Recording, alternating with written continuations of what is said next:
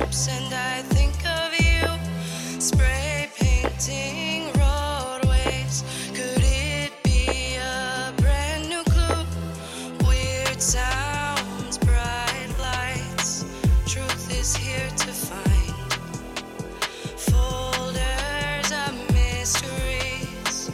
File after. Sometimes we autopsy things I think are aliens. You think it's nothing. Did you say orangutan? When I say UFO, you roll your eyes. They're visiting mankind. If you're lost, you can look. The truth is out there. File after file. When it's strange, if it's spooky, I'll be waiting. File after file. In the sky, come on, look, there's little gray men. File after file. If you're down for a second, I will be waiting. File after file.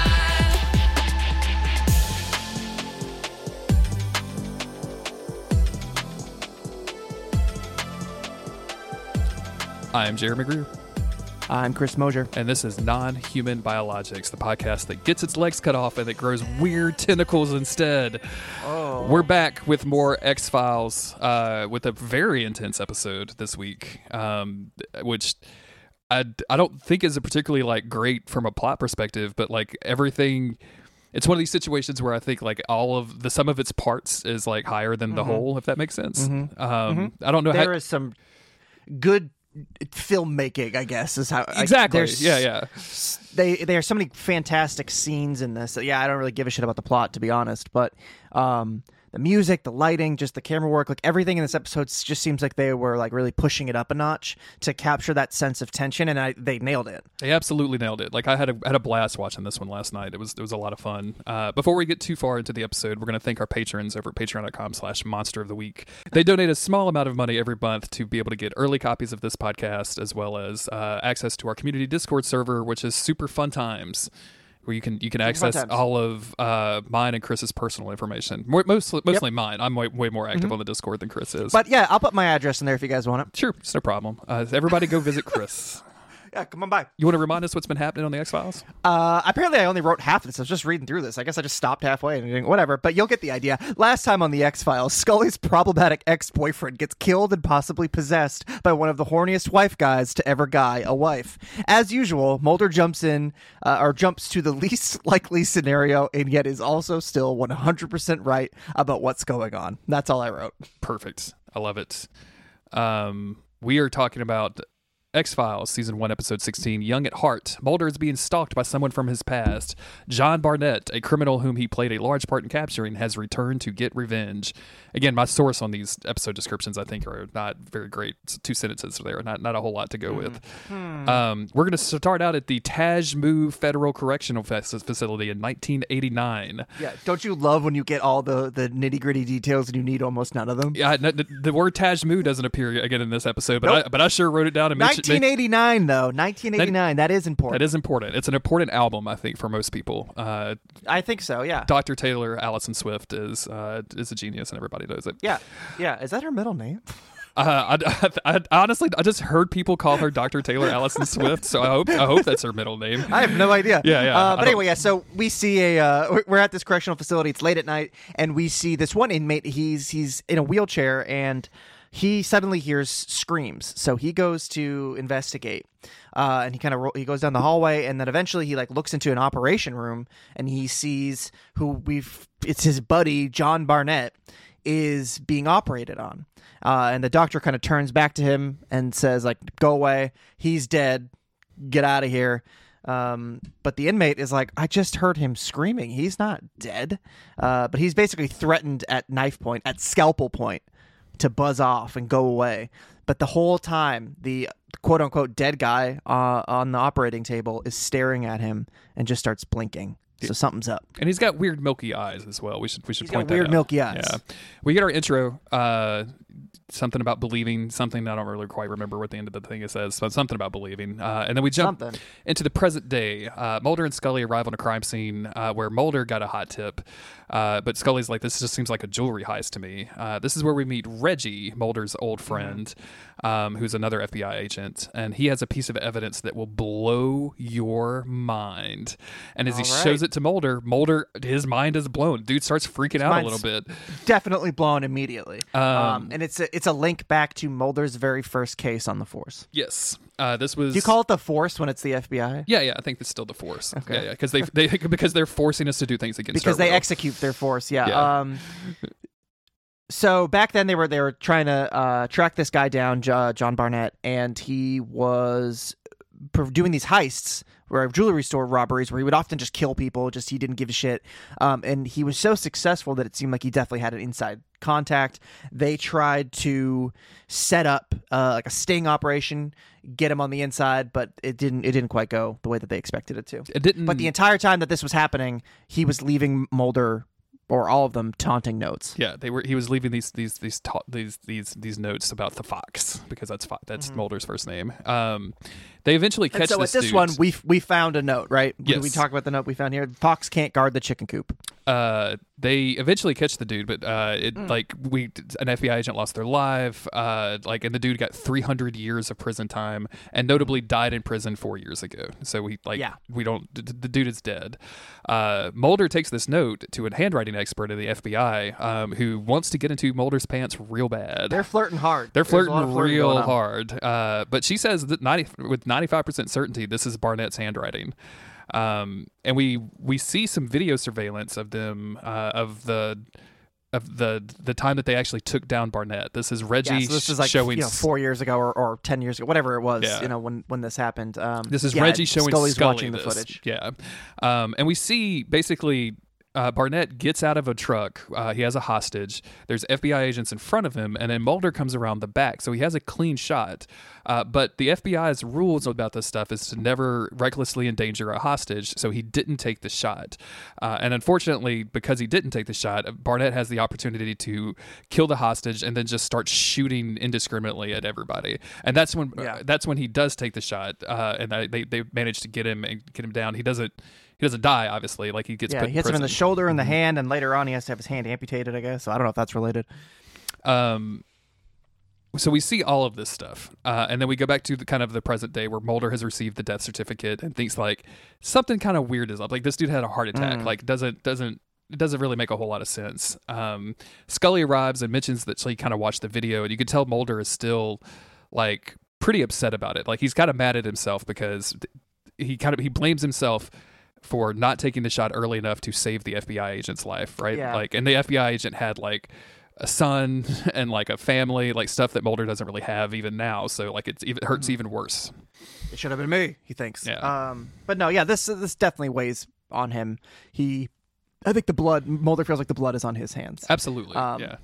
But despite all this, so Scully is like, if Barnett knew how much this was messing with you, couldn't he have just planned all of this out? Like, couldn't he just have done all this to haunt you? But Mulder still is like, no, I don't think so. That other agent who died, his kid's playing football right now, so I'm gonna go watch his little kid play football. This today. is the worst. These poor kids, like somebody donate to help them out with a field, because their field is just mud. Like it's just a dirt pile that got wet somehow. Like and they just let anybody in. Any adult man could just come and watch. Yeah, I mean, there's only like 10 people there, and there's like a suspicious dude that I kind of clocked pretty early on, but like, and the camera's going to cut back to him in a couple of times. So like, we get the idea that Barnett is literally stalking Mulder at this point, because as Mulder like watches this kid like throw a touchdown, basically, he gets up. He's carrying the evidence bag with the note in it, which I think is very funny. Yeah. He's really going through it. Like Mulder is going through it in this episode. He's having a hard time. But he walks back to his car and he finds that his car is already open, and then there's an envelope inside with not only another note it's saying something about a hunted fox always dies, but now there's pictures in the modern day of him and Scully together. Mm-hmm. And Mulder I love that he just yells out into the afternoon. It's very Michael Scott, I declare bankruptcy, which is one of my favorite moments in The Office, but just yells into the world, I'll get you. Yeah. And everybody over on the bleachers is like, is that guy okay? Is that dude fine? And this is where they really zoom in on that other sketchy guy who was sitting there watching those little kids play football. Correct. And this we see that this guy has milky eyes. And no riz. Exactly. So now Mulder knows that he's being actively toyed with even more. And we go back to Reggie. Mulder goes to see Reggie. They still think, like, everybody at the Bureau just still thinks that somebody is messing with Mulder. Like, somebody is doing this intentionally, of course. Like, we got a problem on our hands here, but they are also just messing with you, Mulder. But Mulder he insists it's Barnett. He's got a feeling about it. And this is where we have an interesting conversation where Reggie brings up the whole, like, spooky Mulder thing. He's like, I never believed any of that. I always thought that you were 3 steps ahead of everybody else, and I didn't really like you when you first joined in with us, but I realized how good you were, and you showed so much promise. And Mulder's like, okay, well, what about now? Do you think I'm spooky now? And Reggie kind of admits, like, yeah, a lot of people think that you are sort of an embarrassment. You are sort of a disappointment to the Bureau. Which is a bummer. Because he held such promise, because he was so smart, right. Because he came in and he was so good at the job that his attention as it just drifted from, let's just say, real crime to fake crime, as it drifted to the more paranormal, supernatural, unprovable things. Like it's a missed opportunity for him to solve what they consider to be real crimes, like the actual murders and frauds and, I don't know, black people having opinions that the FBI takes care of. That's usually what they take care of, especially around this time. Mm-hmm. So yeah, there is this reputation now for, and we've talked about this reputation, but it's kind of harsh to hear it from one of Mulder's friends, like, this is a guy he respects and he's worked with before, and they had a kind of a joking relationship at the beginning of this when he's calling him Reggie, and and this gets kind of serious. But then it also brings up the possibility that, like, hey, is somebody at the Bureau just fucking with you? Yeah. I don't know if it's Mulder or Reggie who says this, but that idea is, like, floated out there a little bit. Well, Purdue kind of says it, and then Mulder seizes on it to the point where I thought that that's where this episode was going to go. Like, I thought that maybe, even though we had seen, like, the beginning scene, like, I thought maybe that there was going to be something within the Bureau, but maybe because we do see Deep Throat at the end of this, and the next episode is going to have Deep Throat kind of lying to our people according to the episode preview description. So maybe this was kind of setting that up a little bit, but I'm not sure. I do want to rewind a little bit. Sure. When Mulder leaves the football game and he's yelling, I just want to talk about the ambient music that's playing. We mentioned how good the music is in this episode. Oh my god, dude! The music throughout this episode. Yeah, and it's just so good. Like, there's some really good choir stuff that we'll point out when it comes up, but I think this is just like kind of a haunting piano thing. It made me feel real bad because one of the things that I do when we start a new podcast is send the soundtrack to whatever we're covering to Jake, our friend Jake Lionheart, jakelionheart.bandcamp.com, all your podcast musical needs. I send it to him so he can do remixes, so we can use it as kind of incidental music during the podcast. And I hadn't actually listened to the X-Files soundtrack. Like, I just, like, I got it, like, I downloaded it and skimmed it and moved on. Just sent it to him and was like, hey, do your thing. Like, I knew the theme, obviously, and I knew, like, the music was good. I remember that. But I was like, listening to this, I was like, I gave Jake a really hard job because this is just tones. This is just literal tones that he has to somehow remix. So yeah. But they were good tones, I'll tell you that much. Yeah, they are good tones. Anyway, we go back. Scully interrupts this conversation about Mulder being a disappointment because she has obtained Barnett's last will and testament, where he left everything to the guy in the wheelchair from the cold open. He also has, like, some absolutely absurd instructions for his ashes that they have to be disposed of in a certain way, which I'm like, come on, people, calm down. You're dead. Who cares? Right. Like, what a dick. Yeah. What a dick. Mulder does go to work with some some old school photo manipulation software to come up with possible photos of what Barnett would look like. Some age progression stuff. Love when they have to reverse this later. Just great stuff. Some real dodgy CGI on this, and I kind of love it. Like, it's just old. And then as he's sitting there doing this, we get this rare flashback moment. I feel like we never get this kind of stuff on the X-Files. We're getting a full-on This is a full Mulder flashback. This is our first flashback. Yeah, and it's him in the courtroom on the day that they were having Barnett's trial. And Mulder he talks about how Barnett treated killing like it was a game, and he's basically a very, very evil man. But Mulder goes like a step-by-step. He takes us through what happened, how he didn't take the shot because it wasn't regulation. He's being kind of grilled by the prosecutor, whoever is questioning him. And you can see the tears kind of welling up in his eyes as he's reliving this moment. And it's awful. This is and as so soon dramatic. as he's done talking, this is so dramatic. I love this so much. Like he is just in this role in this. He's just intense. He's just like hollering at people. It's so good. There's nothing flippant or silly about it like Mulder can sometimes be. This is very serious for him. And he just loses it at the end. And he starts shouting and talks about how Barnett deserves to die like the animal that he is or something like that. Like that's anger. That's hardcore. There's also something I wanted to mention here. Mulder, as he's talking before he gets his anger, before his anger kind of possesses him, because this is his first case, arguably this is probably his first time on the stand, and David Duchovny plays this really well because they don't de-age him, obviously. Like, this was only a few years ago, but he looks younger, he acts younger, and he acts nervous throughout the whole thing. Oh yeah. Which I've really appreciated as just kind of a character moment, right? Like, this is not the Fox Mulder that we saw kind of take over last episode and tell everybody what to do to go find Scully, right? Like, he doesn't have that confidence yet because this is his first case. And it's a small detail, and I just really, really dug it. That's a nice detail, definitely. Mulder goes and sits down beside Reggie in the courtroom, and Burnett turns to him and says I'll get you. He whispers and then blows him a kiss. This is the first time that we kind of see Burnett do anything, and he is the creepiest looking dude and just the creepiest guy. It's kind of hard to watch. He's so creepy in this episode.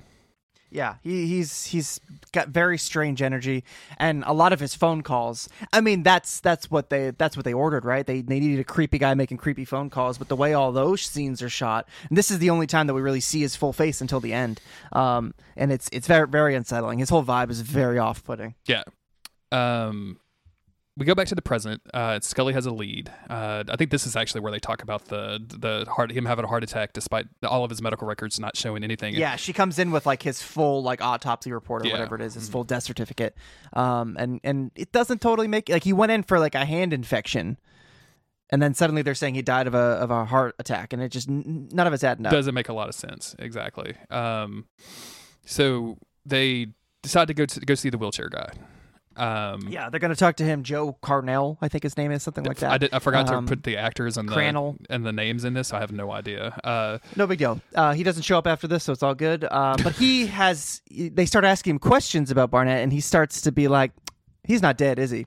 And they're like, whoa, hey, well, what makes you say that? And then he basically tells Mulder and Scully what he saw during the cold open about he saw this operation going down with this doctor, and it did not seem like Barnett was dead. It seemed like something was up, and they took his hand off, but he knew this man wasn't dead because he looked at him and he blinked. So now we're up to speed on the cold open, and this is where we learn. I mean, they did show it, but I personally hadn't thought about the fact that they took his hand off. Yeah. It's a bummer. Bummer for that guy. That's definitely a bummer. That'll fuck your weekend up. Somebody take your hand off. That's the whole week. That's the whole week, my friend. We go back to HQ. Mulder has a gun. He's like I'm ready to get the fuck out there. there's great camera angles in this scene. So this is one of the moments. This is one of the scenes that I think elevates this episode above like the kind of more pedestrian plot. Is that like the camera angles in this scene? It reminded me a lot of like Twin Peaks, to be honest with you. Like it just like definitely kind of like weird up close shots of people of them talking and kind of going back and forth. And Scully is like, "What are you like arming up for? Like you're gonna go try to shoot the ghost of John Burnett?" And he just says, "I didn't know you believe in ghosts, Scully." I just love that. It's interesting. Yeah, he's different in this one. And then Barnett calls. He just gives a ring. He just gives ring. Mulder gets on the phone. Scully starts a trace because that's just a button you can press, I guess, and just go do that. At the FBI, it should be. It should be. There should be a trace button and a hold button right next to each other. He brags about followed Mulder around, saying that he was like next to him at the coffee shop this morning. He says, "I'm everywhere you are. I own you." And Mulder's like, "I need to know that this is the real you. I need to know. I need confirmation for this." And Barnett's like, "Oh, you want confirmation? I'll give it to you." And he kisses the phone goodbye. And it's just this dude, like the whole. I wish I could get across, and maybe I don't know. I'm going to drop a marker, but I'm probably going to be too lazy in the morning to do it. Maybe I'll try to drop some audio of this in. I stood next to you in line for coffee this morning. I don't think so. Man, I'm everywhere you are. Everywhere.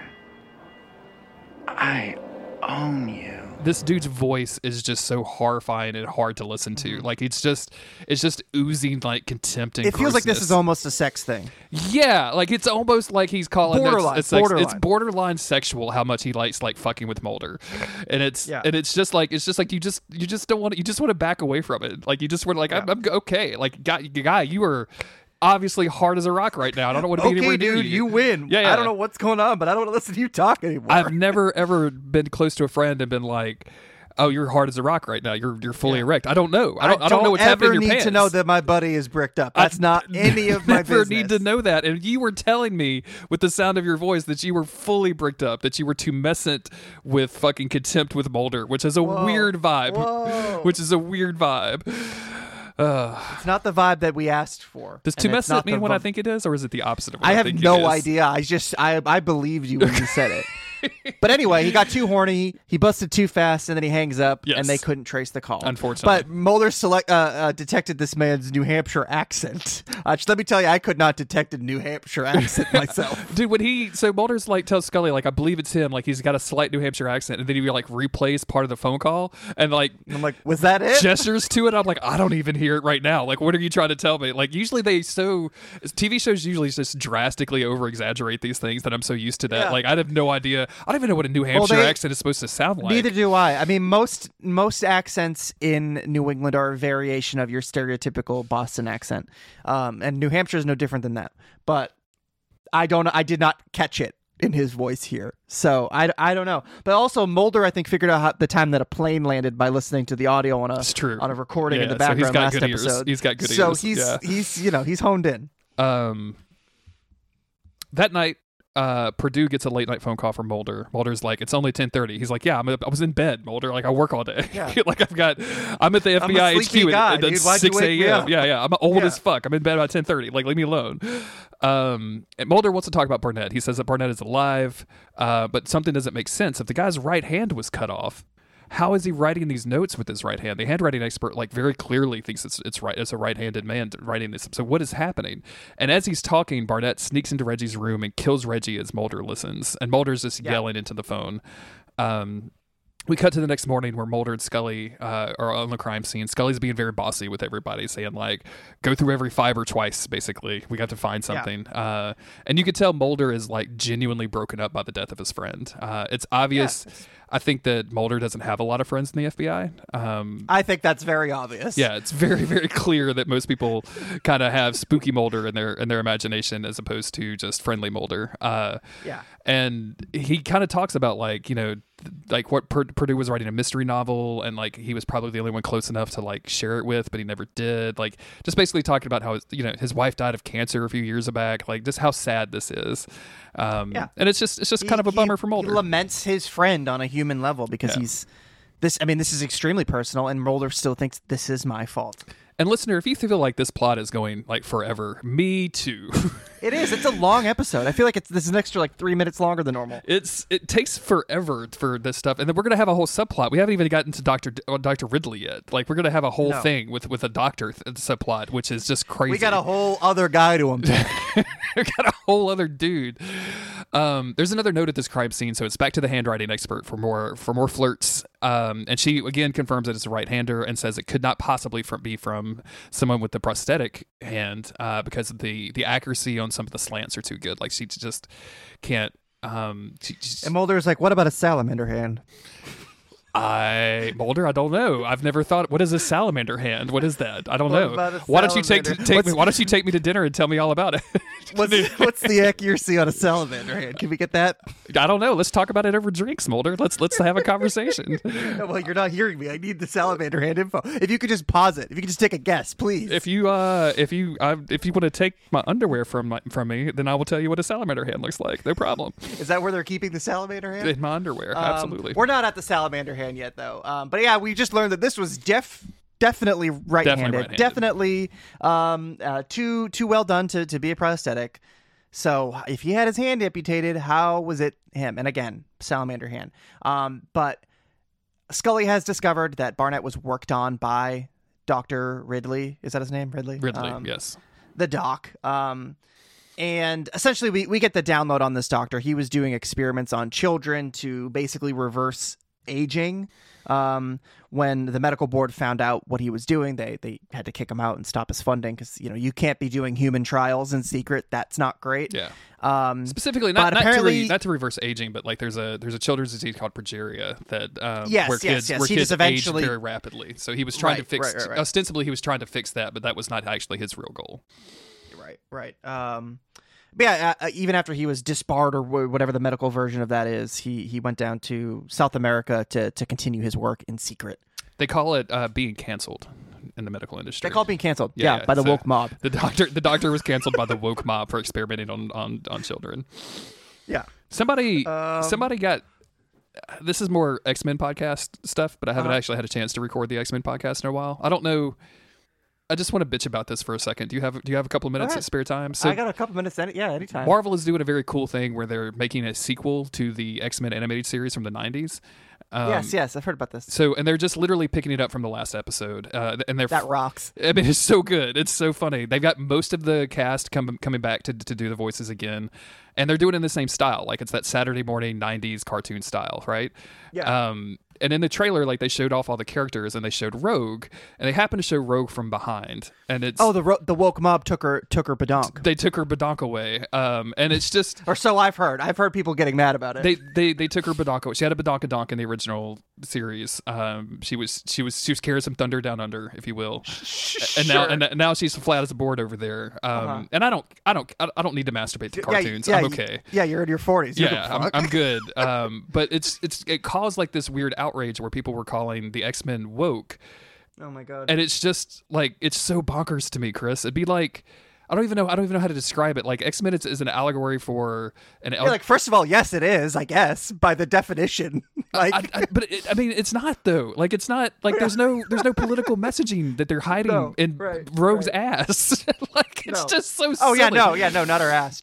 No, people if you listener, if you hear somebody throwing around the word woke, get the fuck away from them. They don't know what the fuck they're talking about. When we're saying it because it's funny. It's just a joke. But I need to clarify that's a joke. If you hear somebody using that term as like an insult, tell them to go fuck themselves. Yeah, absolutely. Because they don't know what the fuck they're talking about. Just everything that anybody would know about the X-Men, and like it's the whole allegory of them being.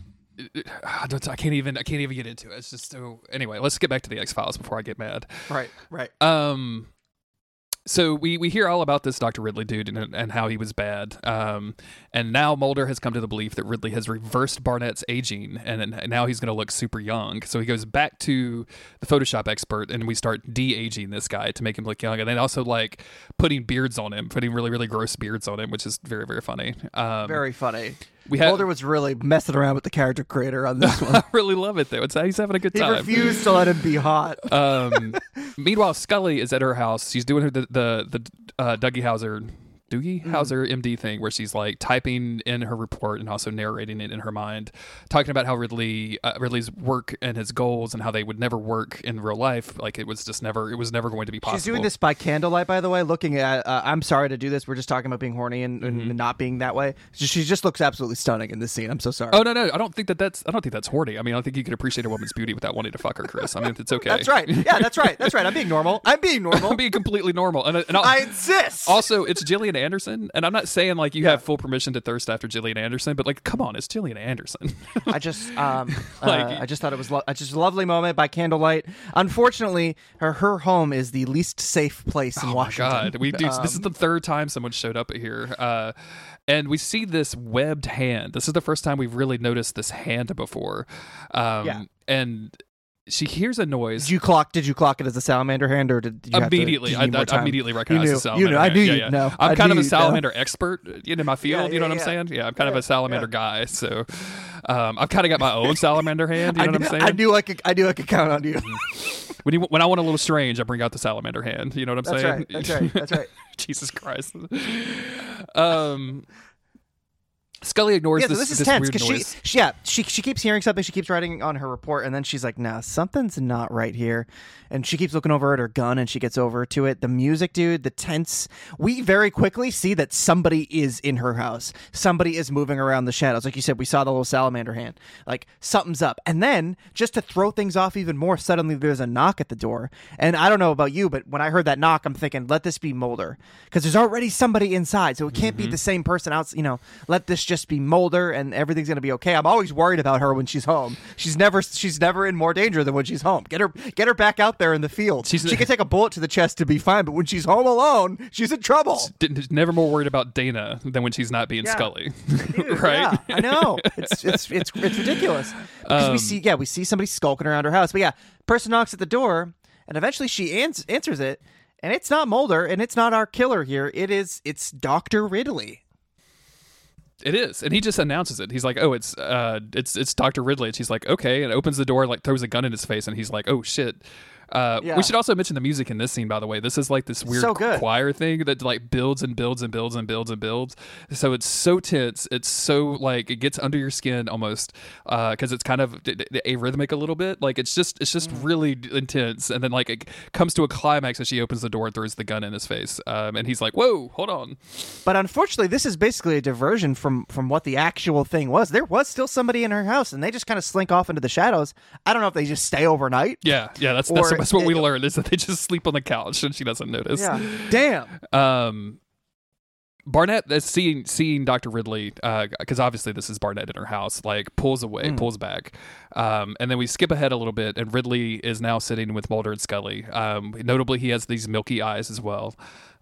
He tells them that he's been hiding away in Belize, and that Barnett is the only patient that he's ever given this treatment to that has survived it. And it kind of doesn't matter anymore because now he has this own disease that he gave himself, and now he's going to die in a month. There's going to be a lot of science talk that I feel like we could just skip. So much science It talk. doesn't really matter. But basically, the thing here is like, yeah, we could do some reverse aging type of thing, but we could never figure out how to like regrow a limb or anything like that until we started looking at these experiments on salamanders where they would, take a gland and put it somewhere else and then the body would regrow it. The human body doesn't let you do that, but using these salamander glands, we can give a man a salamander hand. Yep. Using these salamander glands, we can provide salamander hands. That's exactly what they did. There's a great moment where, as he's talking about this, because he says, before he reveals that it's a salamander hand. Mulder's like, why couldn't it have just been ghosts? It should have been ghosts. Why couldn't it just be a ghost? There's a great moment before he reveals the salamander thing where Scully is like, obviously very repulsed by this dude and his behavior, but like fascinated by the science of the whole thing. And she like leans forward and she's like, I hate to ask, but what did you use? And that's what he gives the salamander hand. And like it cuts to Mulder, and Mulder just has his hand over his head like, why couldn't it be Ghost? Why couldn't it have been fucking Alien or something? Why does it have to be a salamander hand? Why do I have to write the word? Why do I even have to know the word salamander hand now? Yeah, why do I have to know about that as a thing? I should just be able to move on with my grief. And I'm grieving my buddy Reggie, and now I got to worry about a man with a salamander hand. The other big reveal here is that even though Ridley was canceled from the American Medical Association, he was afterwards. The government found him and funded his research. Like the government was super interested in this de-aging technology because obviously they want to be in power forever, right? Like that's the thing, which triggers a trip over to Gertie's bar for Mulder to meet up with Deep Throat. Deep Throat reveals that not only did they know about all of this, know about that Barnett was in the country, and that Barnett was alive, that they're actively negotiating with him to try to buy all the research because he stole it all from Ridley. And this whole time Mulder is like biting back.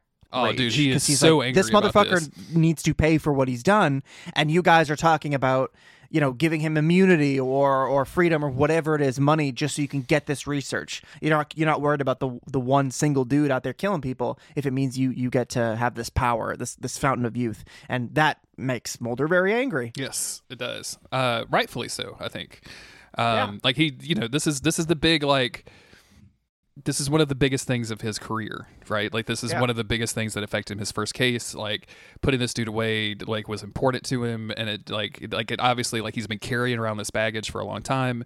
So now to realize that the government is just gonna like give him a bunch of money and immunity for this research, it's a betrayal, right? Like. There's this idea, I think, that happens with these FBI shows sometimes. It's like the FBI agents are trying to perform to this ideal that the government doesn't hold to themselves.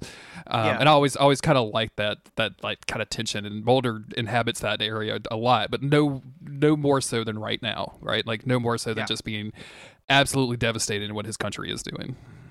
And it's just put him in this shitty situation where he's trying to get justice and in a way get revenge. But it's his own government is basically standing in his way.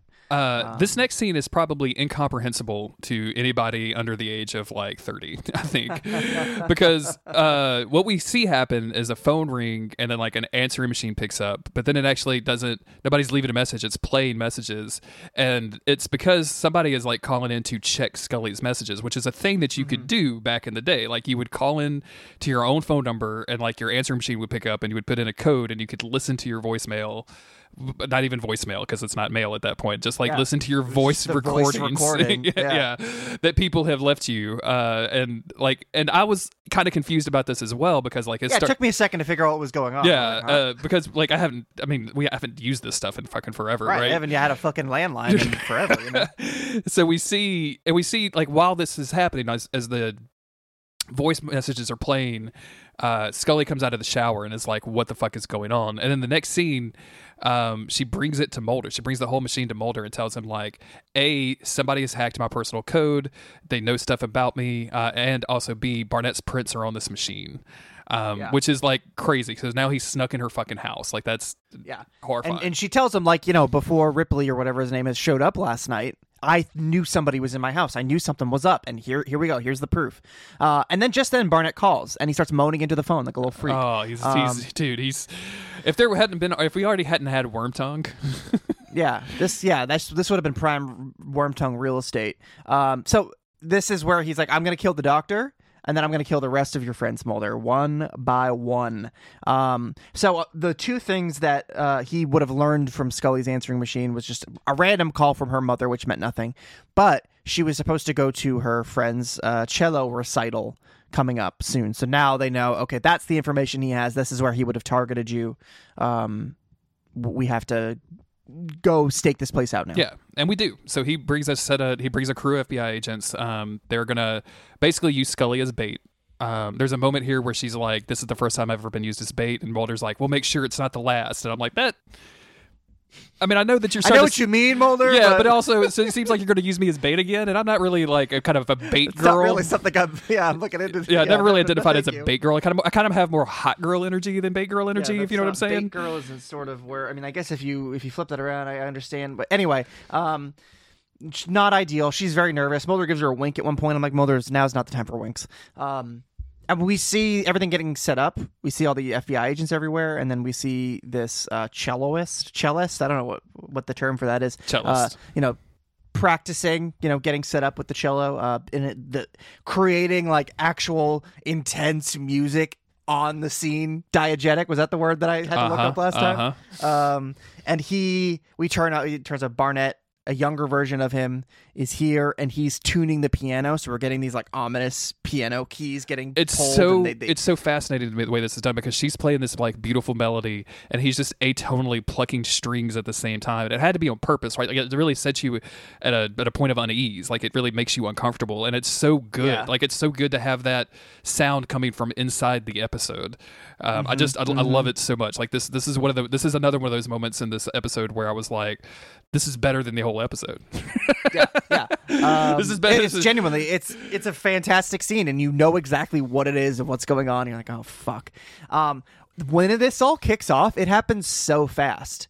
Barnett immediately is just like, okay, I'm done. Like I know what's going on. I'm gonna take the ready. biggest gun in the world. Yeah, the biggest fucking like 44 Magnum or whatever the hell Clint Eastwood was swinging around in Dirty Harry. It's one of those big old sons of bitches. And he's just going for it. There's no hesitation. He walks out into the crowd. He knows there's FBI. Presumably, he knows there's FBI agents everywhere. He thinks he's too important to be taken down, and he just fucking plugs Sully. Just shoots her Scully, twice in the excuse fucking... me, that's my cat's name. Scully. He just starts shooting Scully. Just shoots her twice in the chest, man. Like no problem. Which is terrifying. Like at this point, I was like, oh shit, what is happening to my girl Scully? FBI agents rush to Scully. Mulder is like, take care of her, chases Barnett. Barnett rushes into the theater, grabs the cellist. I don't know, we didn't really take the time to describe like this fucking theater, but it's great. Give me some Hannibal vibes. Yeah, it's great theater. And it was all in red lighting as they were kind of rehearsing and everything. So good. So anyway, Barnett walks in, runs in, grabs the cellist, and now it's kind of a repeat, right? Like this is Mulder. He's like, oh, you can't risk it. You can't take the shot. And he's also not just taunting Mulder for this exact scenario, but he's also saying like, they fucking need me. I'm too fucking valuable. That's not shit you could do. I could blow her head off. You can't do anything. Exactly. Yeah. And Mulder, and there's this moment of like, is he going to take the shot? Because this is against FBI regulations, right? Like, don't endanger a hostage. Presumably because the FBI doesn't want people to kill hostages by shooting them. Sure. Because it's really hard to aim a gun. Probably a good policy. I don't know if you know this or not, Chris. It's really hard to aim a gun. It seems like it's very difficult to have good aim when you're, especially in a stressful situation, right? Right. But as the choir music kind of swells up, that we get the same choir music from Scully's apartment, Mulder shoots. And we see Scully's eyes open, and she's like focusing on the ceiling, and it's revealed that she was wearing a bulletproof vest. And then we skip ahead a little bit to where Barnett is at the ER, and for a minute I didn't think they were going to talk about this, where like they're trying to resuscitate him, and there's just a government guy who looks like this. Yeah, he's like, give me the answers. Where's the stuff? Yeah, and it's all background, and I was like, are they not going to talk about this at all? Because that is hilarious. That there's just a guy like, wake up, tell me where you put the research. But of course they do. Like they say it's the guy from the CIA that's going to have to, that's trying to get the information. And they flew in like 3 specialists to try and save this guy. Like they're putting in all the stops. There's this odd moment here where Mulder and Scully are looking in on this, and Mulder, she says something like, Mulder, I know what you did wasn't by the book, and she seems like she doesn't approve of this. Like, and they don't linger on it. So I thought, well, did I just imagine that? But there was a moment where it just seems like she's like, I don't think you should be going down this path. But that's not really a path that Mulder goes down. Not in this regard. He's not starting to like shoot people. That's not an issue. I don't think he really has. But there was just something about it where she just almost seemed like, be careful, See, I kind of disagree. See, but it was so brief that made me think like, did I just imagine that? No, because there's definitely a weird vibe where she says that, but I interpreted that as her being concerned because Mulder made that decision. Because like, despite everything that Mulder does, like he's usually kind of a by the book dude, right? Like he's, I mean, actually he's not. He's not been shown to be that at all. Like no. It was every single episode. But I guess going against like the idea that he went against it this time and endangered a life, right? Like that's something that he's endangered himself several times. He's never endangered other people, especially innocents, in his quest for this stuff. So maybe that's where I guess I'm getting this from. Is she's like, I know that was hard for you to do, basically. Like that must have been difficult. And then his response is like, it makes you wonder about the book, which also doesn't quite fit, I guess. So I don't. Yeah, it is kind of a weird moment now that you say it. Like I definitely interpreted it a certain way, but like his response doesn't work with the way that I interpreted it. So I'm not sure. Like, what are we trying to say here? It doesn't matter. Whatever. We finally get so a little peek behind the curtain for Jeremy's experience with the X-Files. I have a home media server, so like It's basically like Netflix, but for me. And when I finish an episode, it automatically goes forward to the next one. So I see the like description. I see like a thumbnail. The thumbnail for this episode that I saw last week was just the shot of the salamander hand. That was it. Okay. It was just because this is what like as Barnett dies, we see him like grasping his little fucking fins or whatever, his little salamander fingerlets, and he's just like grasping them back and forth, and then he like flatlines as he's like staring at Mulder. But this is all I saw in the thumbnail, and I was so like the whole episode I was waiting for like this gratuitous salamander hand to show up, and we only get hints of it. Like in some of the phone calls, he's like rubbing his chin with a weird thing, but I was like, maybe that's a sponge. I don't know. Maybe he's just I didn't clean. even notice it until it was already like announced. It's so weird that they like just didn't bother showing us the salamander hand until the very, very end of the episode. You go through all the trouble of giving a man a salamander hand and you don't even show it's it to not us? even showing it to us. Oh, Make man. a show of it. Get after it. Like, just tell us what's going on. Make a spectacle out of this freak. I would like for you to make a is- spectacle out of the salamander Are hand. we guy. bad for this? This is, Are we in the wrong? Are we not doing great here? What are we doing? Bring back the freak shows. After he dies, Scully wonders like where he could have hidden the research, and we see as they're talking about like he could have hidden it anywhere, it could be anywhere. It's someone may find it in the future. We see the scene of what I thought was a bus station or maybe an airport that have these like private lockers that you can kind of rent out for an extended length of time. Reminded me of the Dark Tower, what ends up happening with Black 13, which is always a very hilarious like factoid about the Dark Tower. Anyway, as they're talking about this, like the camera zooms in on a particular locker, and Mulder is basically like, it could pop up anytime, and I bet this, Barnett may even be back someday, and then we crash into the credits from there, which I don't. Yeah, he's dead. Like, they always got to leave us with something. I don't know. They always leave it with like a tease little us. kind of thing. I don't. Maybe. That dude died on the table. I saw his body, so he is dead. He pooped himself. He's dead. He evacuated. He's dead. Yeah. He's fully emptied out, man. He's an emptied out guy. They put formaldehyde in his veins. He's dead. He's gone. Yeah. There's no question. He ain't coming back. They took the salamander part from him. Oh God, do you think they did? I mean, his will said. Said, "Is your will valid? Like, if you fake your own death and then you like die in the future, is your will valid if you become a salamander? No, absolutely not." Does your will cover salamander experiences? I don't think so. Oh my God. Yeah, so it's a weird episode because again, like I don't particularly care about like Barnett and the plot. I like knowing more about Mulder's history, and I've liked seeing him as a younger kind of agent and being and those experiences. Like, but overall, like the plot, I was just like, okay, whatever. Like this dude got a weird hand, and now he's like young or something.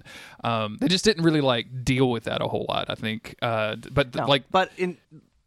This episode stands so strongly on its filmmaking, on the way that this was all presented. It was just really well done. But don't really care about the plot. Yeah, but just kind of did not care about the plot whatsoever. So. It was just a very average episode, elevated by the parts that made it up. Exactly. Yeah.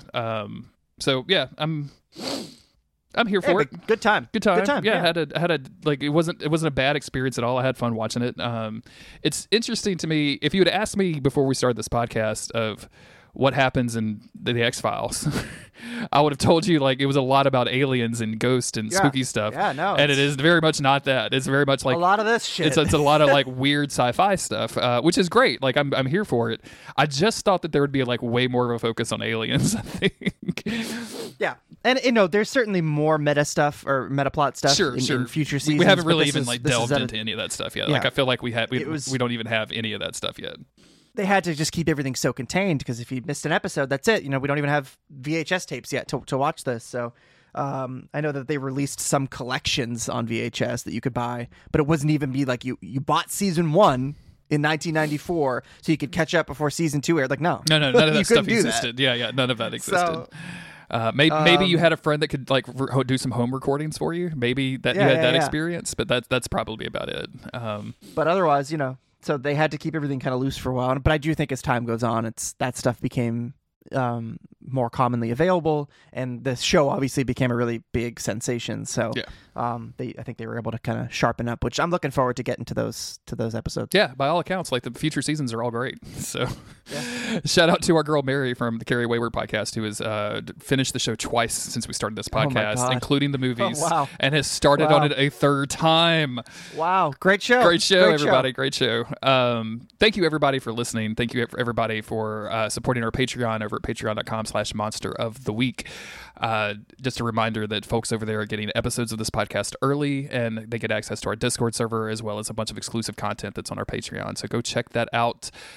We had a bunch of people leaving ratings and reviews, so thank you very much for doing that on whatever platform you choose to do that on. People are leaving comments on Spotify now, which is fun. I think I think I mentioned that before, but it's just I get an email every once in a while. I was like, 2 people have said da da da da, and I'm like, oh, okay, cool, excellent, that's great, fun.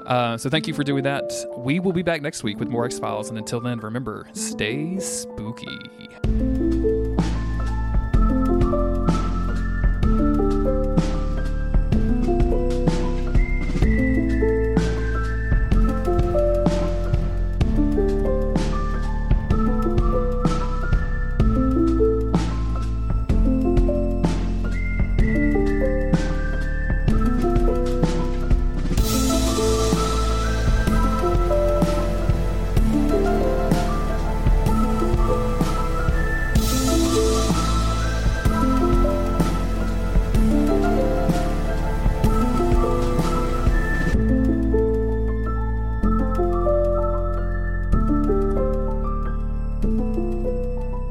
Dude, I saw Final Fantasy VII Advent Children in the theaters. I went to a movie theater for the first time in 4 years. From 2005. Yeah. It's I've seen that movie a bunch of times. Obviously, I was 15 when that came out, and a huge Final Fantasy fan. So that hit just right. But even back then, I remember being like, this is incredibly sick. Like I would watch a ton of AMVs and stuff. But when you would sit there and watch the movie, it's really bad. It's a really, really bad movie. I think the worst part about it is the dub and the translation. Characters are just talking around each other, and part of that is just because of the way that the script is written and the way that things are always communicated in FF7. But the other part of it is just it's a really bad dub, and it's from 2005, so I get it. They've got some good actors in there, but nobody fits their character. The lines don't make any sense. It just feels like nobody's actually talking to each other. All that being said, it was a delight to see it. So many women, bringing their non-gamer BFs with them to see this movie. It seemed like that was the draw here, was all these girls who were they either love Cloud or whatever, and this was their childhood crush. Have just brought out their non-Final Fantasy fan boyfriends who seemed very confused, because there was a lot of talking. There's a lot of talking during this movie. There was not a lot of privacy or respect for the film being shown. I can't imagine, and for listeners at home, you just dropped into the middle of this conversation because I apparently was not recording the first part of this. So Chris is talking about his experience watching Final Fantasy Advent Children in the movie theater, a movie that's from 2005 that's just video game cutscenes. That's all that is.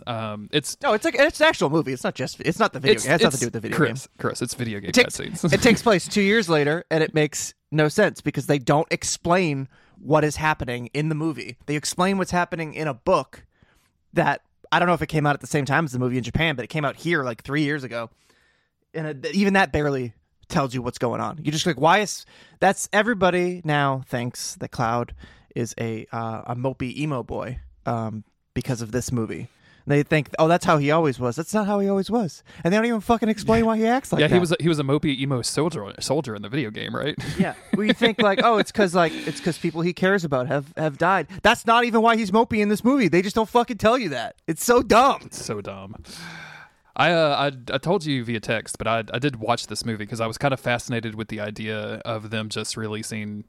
I don't mean to be dismissive when I say video game cutscene movie, but that's kind of what it. Oh no, the only reason I corrected you is because I thought that you might actually just think that. No. I just feel you're right. It was like they realized everybody loves Final Fantasy VII because of our 20-minute long summoning cutscenes, right? So let's go full on out with the CGI stuff that we can do now, and make a full movie about it. But still, it just feels like, and I remember watching it at the time and going like, oh, this just feels like there should be a video game around it. Like this would be much more entertaining if there was like video games filling in all of the stuff that I don't understand. So I just learned yesterday that it was only supposed to be 20 minutes long. It was like a short thing that they was almost just doing as like a project to showcase the technology, and it was just going to have Cloud and Tifa and I guess whatever. I think the plot of it is Sephiroth comes back and whatever, they have to beat him again. And I think that was gonna be it. It was just gonna be this short little thing.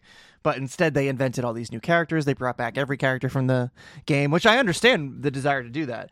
But now that I know that it was supposed to be 20 minutes long, I think that would have been better. There's that so much better. would have been Yeah. way better.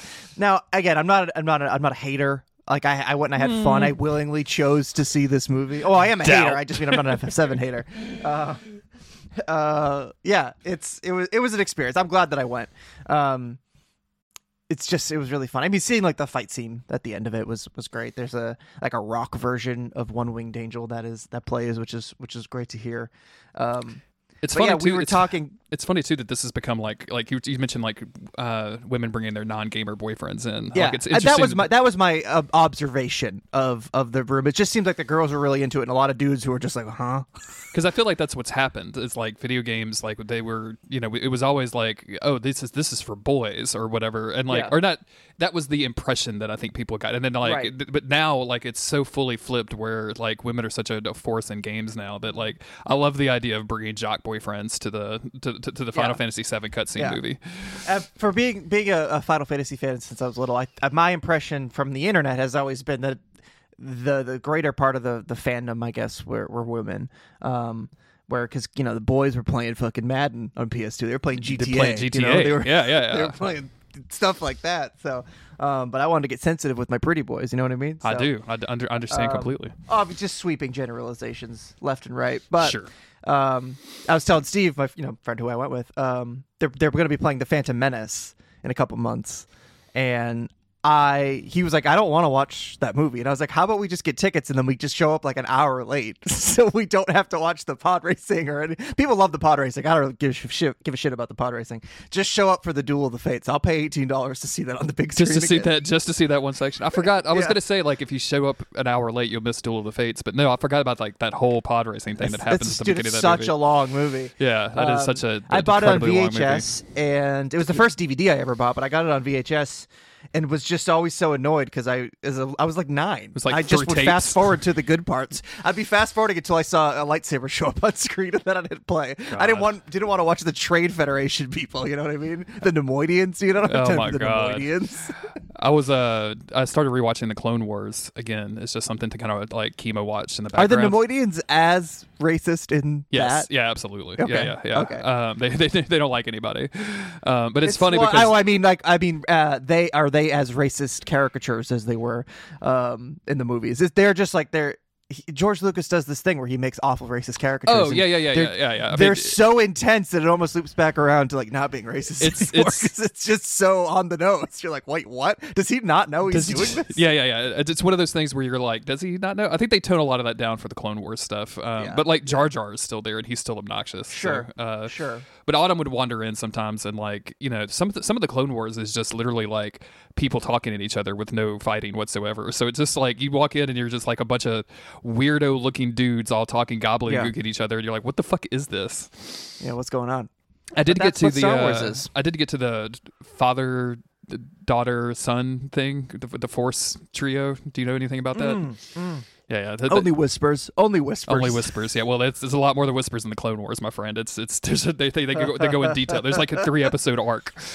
But that was alluded to at the end of Ahsoka, which I don't feel bad for spoiling because if you don't know, like it's literally a character like looks at a mountain and like you're supposed to know that. Oh, okay. Yeah. Okay. It's not like it's not like they sprung up or anything, but it's definitely like.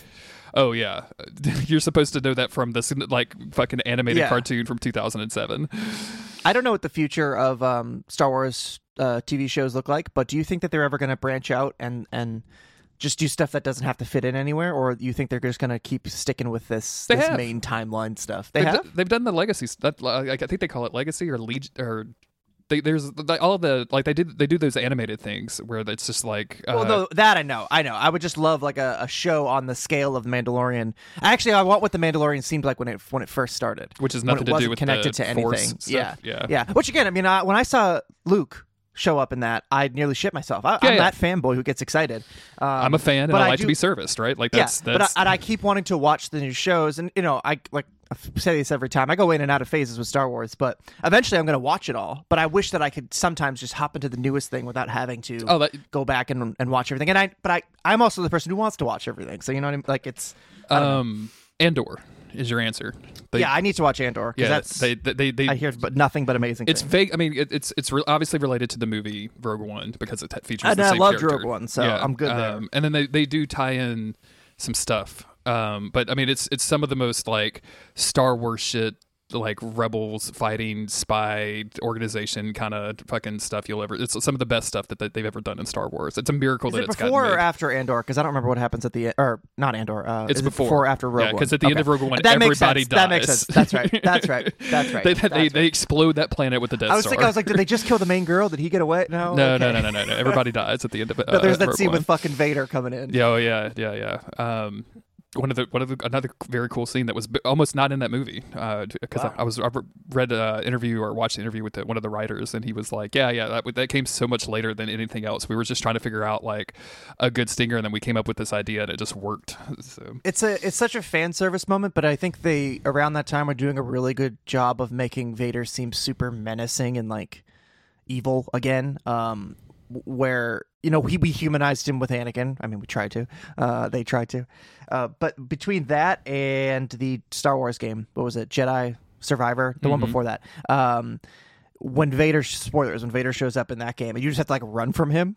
Yeah. Like he's Mr. X in Resident Evil. You just have to flee from him. To leave. Yeah, that's very. And he's just good. crushing shit around. I really like that. It just because it made him seem like the big bad. It was like you can't fuck with this guy. You need to get away from him. Which is, I think, it's a really cool way to handle him, considering he's one of the most iconic characters of all time. Yeah. It's better than like having to.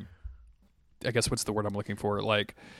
Treat like anything that you do with Vader, I think nowadays like will just like bring his reputation down at this point.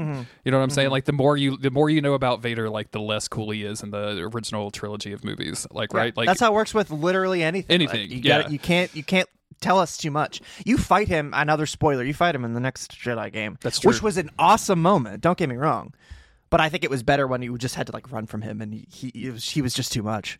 Yeah, I'd agree totally. I don't know, man. Star Wars is so weird. Like Ahsoka is so up its own ass and tries to tie into all of this other stuff and does kind of a terrible job with it. And I don't know, like I'm rewatching some Marvel movies and I'm just kind of skimming through watching like the main Avengers ones, like the big ones, and then like some that I just haven't watched a whole lot. And so, it's basically like you're smashing your action figures together. Like those are what those movies kind of are at its core. But like there's also like character implied, and like it's fun when other people. It's fun when you see Falcon in the Ant-Man movie. Like when he pops up, you're like, oh, I know that guy. He's from those movies. Yeah.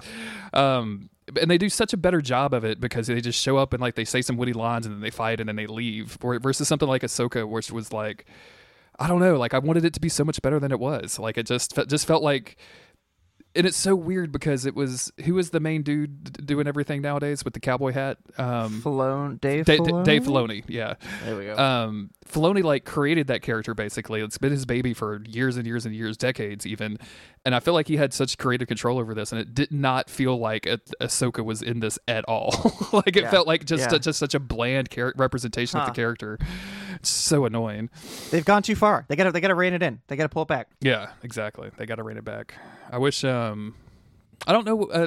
They're leading up to a movie. I don't know if you know this, but like all of the like the Mandalorian and Ahsoka and whatever other TV series there is are all leading up into a movie. I did not know that. That's gonna be like the Thrawn movie, I think. Yeah. So that'll be interesting, and I'll be curious. I remember them saying something about Rey coming back, but I don't know if that was just. I don't know, man. I can't imagine. I don't feel like nobody wants that. Yeah, they've Taika Waititi has a Star Wars movie thing that he's doing, which is not supposed to be set in like existing Star Wars stuff, but also like that. I don't know how you say like that Rihan's name, that dude, his name, he supposedly had like a whole trilogy that he was doing that was not going to be like tied to it, but then it was going to be tied to it. So I don't know. They haven't announced any of that stuff yet. So I'm kind of curious. Game of Thrones dudes were supposed to have their. I mean, that's just dead and gone so long ago. Oh, but yeah, imagine yeah. blowing it that hard. You had a start. You quit game or you rushed through Game of Thrones because you got the opportunity to work on a Star Wars show, and then you just fucked up both. You just lost both. You just fucked it up. You just fucked it up so badly. Yeah, I don't know, man. Anyway, but I didn't know that about the movie. That'll be interesting, I guess. Yeah, it'll be kind of interesting. I'm looking forward to all that stuff. Having seen all of that stuff, I haven't watched The Bad Batch yet. That I wasn't really a fan after the first season. So it's just like, oh, there's some clones and they're doing some clone stuff with a little girl. I guess. Okay, cool. Oh, they use Thrawn in what, Rebels? Yeah, he's a major antagonist in Rebels, and that's why he's. I gotta watch that. I'm a big Thrawn guy. Oh, I'm not like his fan. I just think he's a great character. Dude, when he shows up in Ahsoka, it's dope as hell. Like that's probably the best part of that show is like the way that they did Thrawn, and I think it's the same. Like I think they got the voice actor from Rebels. Oh, nice. To play the guy in the live action, which is always good, and he fucking kills it. I don't know if that's 100% true. I'm like 90% sure of that. But like he fucking just absolutely kills it, like no question. Hell yeah. It's funny, that original Thrawn trilogy, in my mind, there's so much of him, but really it's just running around with Luke clones and what's her name? Mara Jade trying to murder Luke, and like Han and Leia are off on like diplomatic missions, and then like 12 pages each book, he gets Thrawn talking about art and then destroying a planet. It's and he's very much like that in the Ahsoka too, where he's like, we must study our enemy. Yeah. It's so good. Okay. While you were at the gym, I studied the blade, or whatever. Chris, it's getting long enough since I've played Baldur's Gate 3 that I think I just need to restart my game again. Hey, nothing wrong with that. This will be like the 4th time that I've started this game, but like I was thinking about this, I don't remember where I am. I don't. Right. And then I started a new video game today that I'm just delighted with. It's called SteamWorld Heist. Somehow I missed it, even though I don't know. Are you familiar with SteamWorld games at all?